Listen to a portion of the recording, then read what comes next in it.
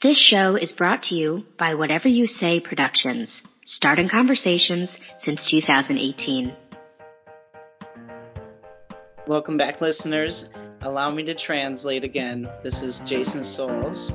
This week, I wanted to talk to you about a question I get a lot of the time, and that is, what's it like to experience both worlds, or both sexes, both genders? And this kind of comment happens quite a bit. I remember people saying something about it being the best of both worlds, and that whether that was about dating or otherwise. But I think it's interesting that comment sits well with me some ways, and other ways it doesn't. And I guess it is probably the most positive way to spin it. If you want to think about, I've experienced what the best of the female gender can experience, or a lot of anyways, and then the same in the male world. And that in that way, that's a bit of a perspective edge. I think so. I guess the best answer for me sometimes, when to put it simply, for what is it like to experience both, is I think it's insightful. Unfortunately, most of what it sheds light on, or what I see by experiencing both, is that I just see a lot of gender stereotypes. I'd say a lot of the transphobia and causes of that, and the double standards and things that make our world so binary. And so a lot of times, like me, a lot of what I'm experiencing, I'm like, wait a minute, I should have been able to experience that before. Why am I only feeling I can now? Am I only giving myself permission now? And that's kind of a weird thing to kind of go through a lot of times too.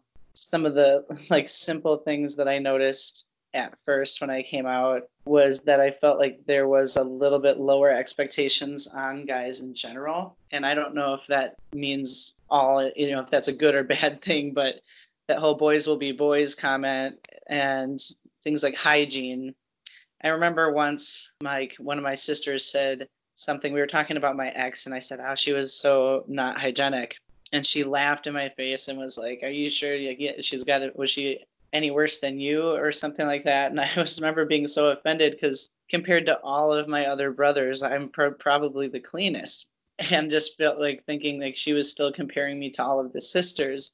And I wasn't even really that messy, and how different it was once I came out, how suddenly my messy car makes sense to people, and nobody really thinks twice about it. I mean, maybe they think it's gross, but generally speaking, it's not as surprising coming from a guy. And things like hygiene, language, handwriting, suddenly there was all these free passes for things to be not so prim and proper, I guess you could say. So there was a lot of that.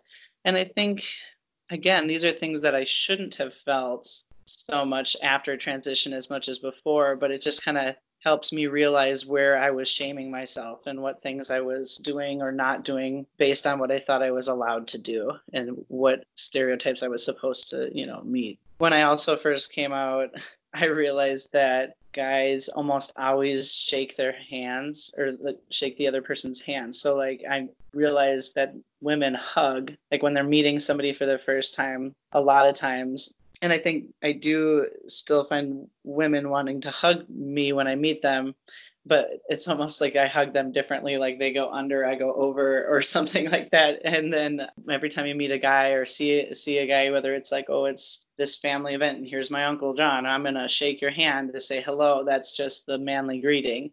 And how quickly that became apparent to me, I would say it was a matter of a couple of months that was a major mannerism that I picked up on. Guys generally have a lot less small talk, and so I've felt that I've learned to become comfortable in that I can go anywhere and not have to worry about somebody striking up a conversation. Generally, if I'm sitting at a sports club, so I'm going to get my hair cut, and there could be 5 guys all sitting there waiting, and nobody's going to talk to each other.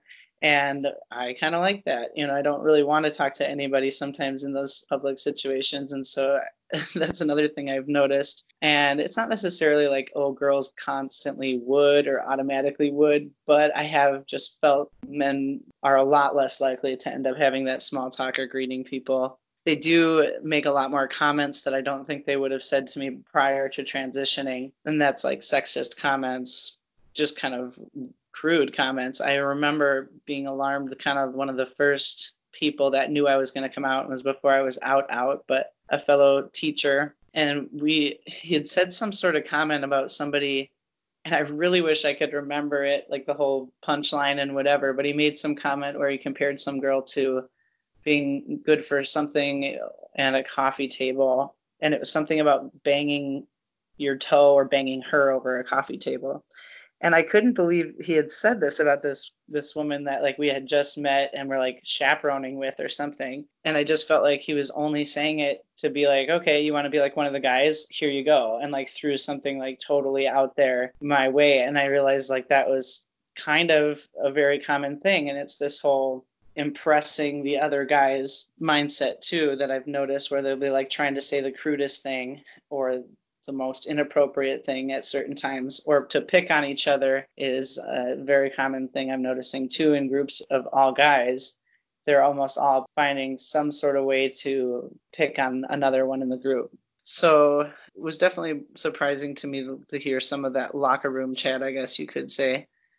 When I came out, I noticed that there was things like emails. As a band director, I got shorter emails, a lot less mansplaining, if you will, and there was like less follow-up contacts from people. Everything just seemed shorter and simpler.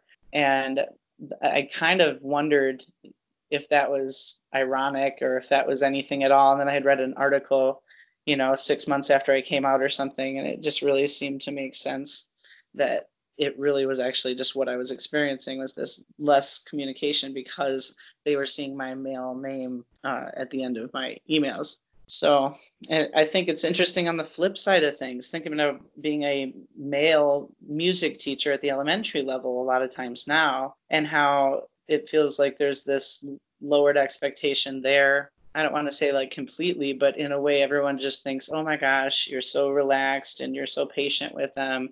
And the kids are just so excited to have a male teacher that it feels like it would be really hard to mess it up. It feels like if I were teaching middle and high school as a guy where it's more common, suddenly everybody would be breathing down my neck. All of a sudden I'm in an elementary school and everyone's like, oh, let him do his thing. We're just glad to have a guy in the building. And that might sound odd to say, but it's true. That's how it feels. It feels like everybody's just like thankful automatically. And I wonder if it's almost like male nurses or people that are in those fields that typically don't have that gender, if that's kind of how it feels. Because when I was a female band director, I always remember having that kind of pride in being a female band director and being kind of rare. And it's just so interesting now to then have been a male band director. I find the same thing happens even when I'm serving tables at Olive Garden. Like there's a lot of servers, and out of a good chunk of them, there's only a handful of guys. And even of those guys, a good handful of them are gay. And I mean, it's this totally different dynamic of people. And when I'm working with different tables, I can tell that they're almost always pleasantly surprised that I can carry on a conversation and that I'm good with kids. So it's like they don't expect to have a guy server that can totally sit down and chat with a little girl about her doll and, oh my gosh, I'm going to bring her out a little piece of fruit next time, and like just totally play it up. And I think that's something that I just learned over the years of kind of gaining maternal instincts and stuff too.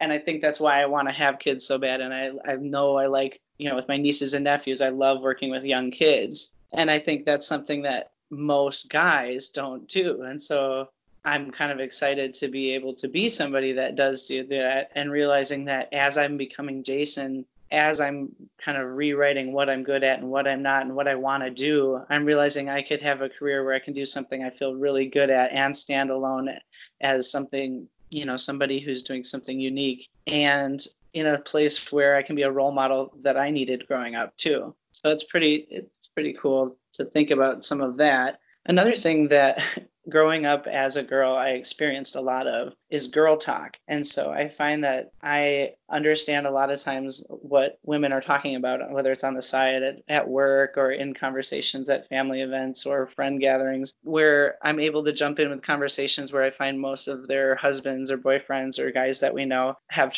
trouble following along or gaining interest. And it's so natural to me. Sometimes that can almost make me feel a little dysphoric, because I feel like I shouldn't relate to the girls so much. And then I kind of say, forget about it, whatever, connection is connection and it's important. But I could talk for hours with my sisters. And I think that goes for different girls. Like I was in a women's music fraternity in college, and some of those girlfriends I'm still really close to. And those are girls that I could sit and chat with and talk to for hours. And when we were in college, we were talking about boys they thought they were cute and who people were dating and who went home with who last weekend, and all sorts of things that now I still gossip to them about. And some of that's shifted a little bit, but not a ton. And I think that that's a bonus for my future wife, if you want to think of it that way. Like, yes, I would assume that being able to understand, talk about things that she wants to talk about is going to be a plus. And a lot of times something we joke about husbands lacking is this like ability to listen and keep up with this chatterbox or whatever you want to call it. And I'm relating because I'm the same way. We think of women automatically growing up understanding communication better, feelings and emotions. And, so I would imagine that my approach to relationships and my perspectives in relationships are pretty different from somebody who spent the first 31 years or 34 or whatever years as a man already, and not spent 31 years as a woman and then 3 as a man. It's pretty different. I can't imagine that there's ever somebody who can understand it the way that a trans person can. I think it's also that, in conclusion, kind of, that there's a lot of hurt for no reason when I'm realizing that I'm living and kind of straddling these two worlds and experiencing things that most people don't get to. All I'm seeing are just these stereotypes everywhere and all of these labels. I'm seeing all of this stuff that just make it sound like, wait, why does that matter? Why does that hurt? And why does that feel wrong? And everything being so binary, I think just makes everything have to seem right or wrong. And when you finally start to do what you'd like to do and experience it all, you start to feel like nobody should be limited, that you should be able to all experience a little bit of either side of either world, if you want to call it that. And then even that, saying either or, when there's this whole spectrum of things in between too.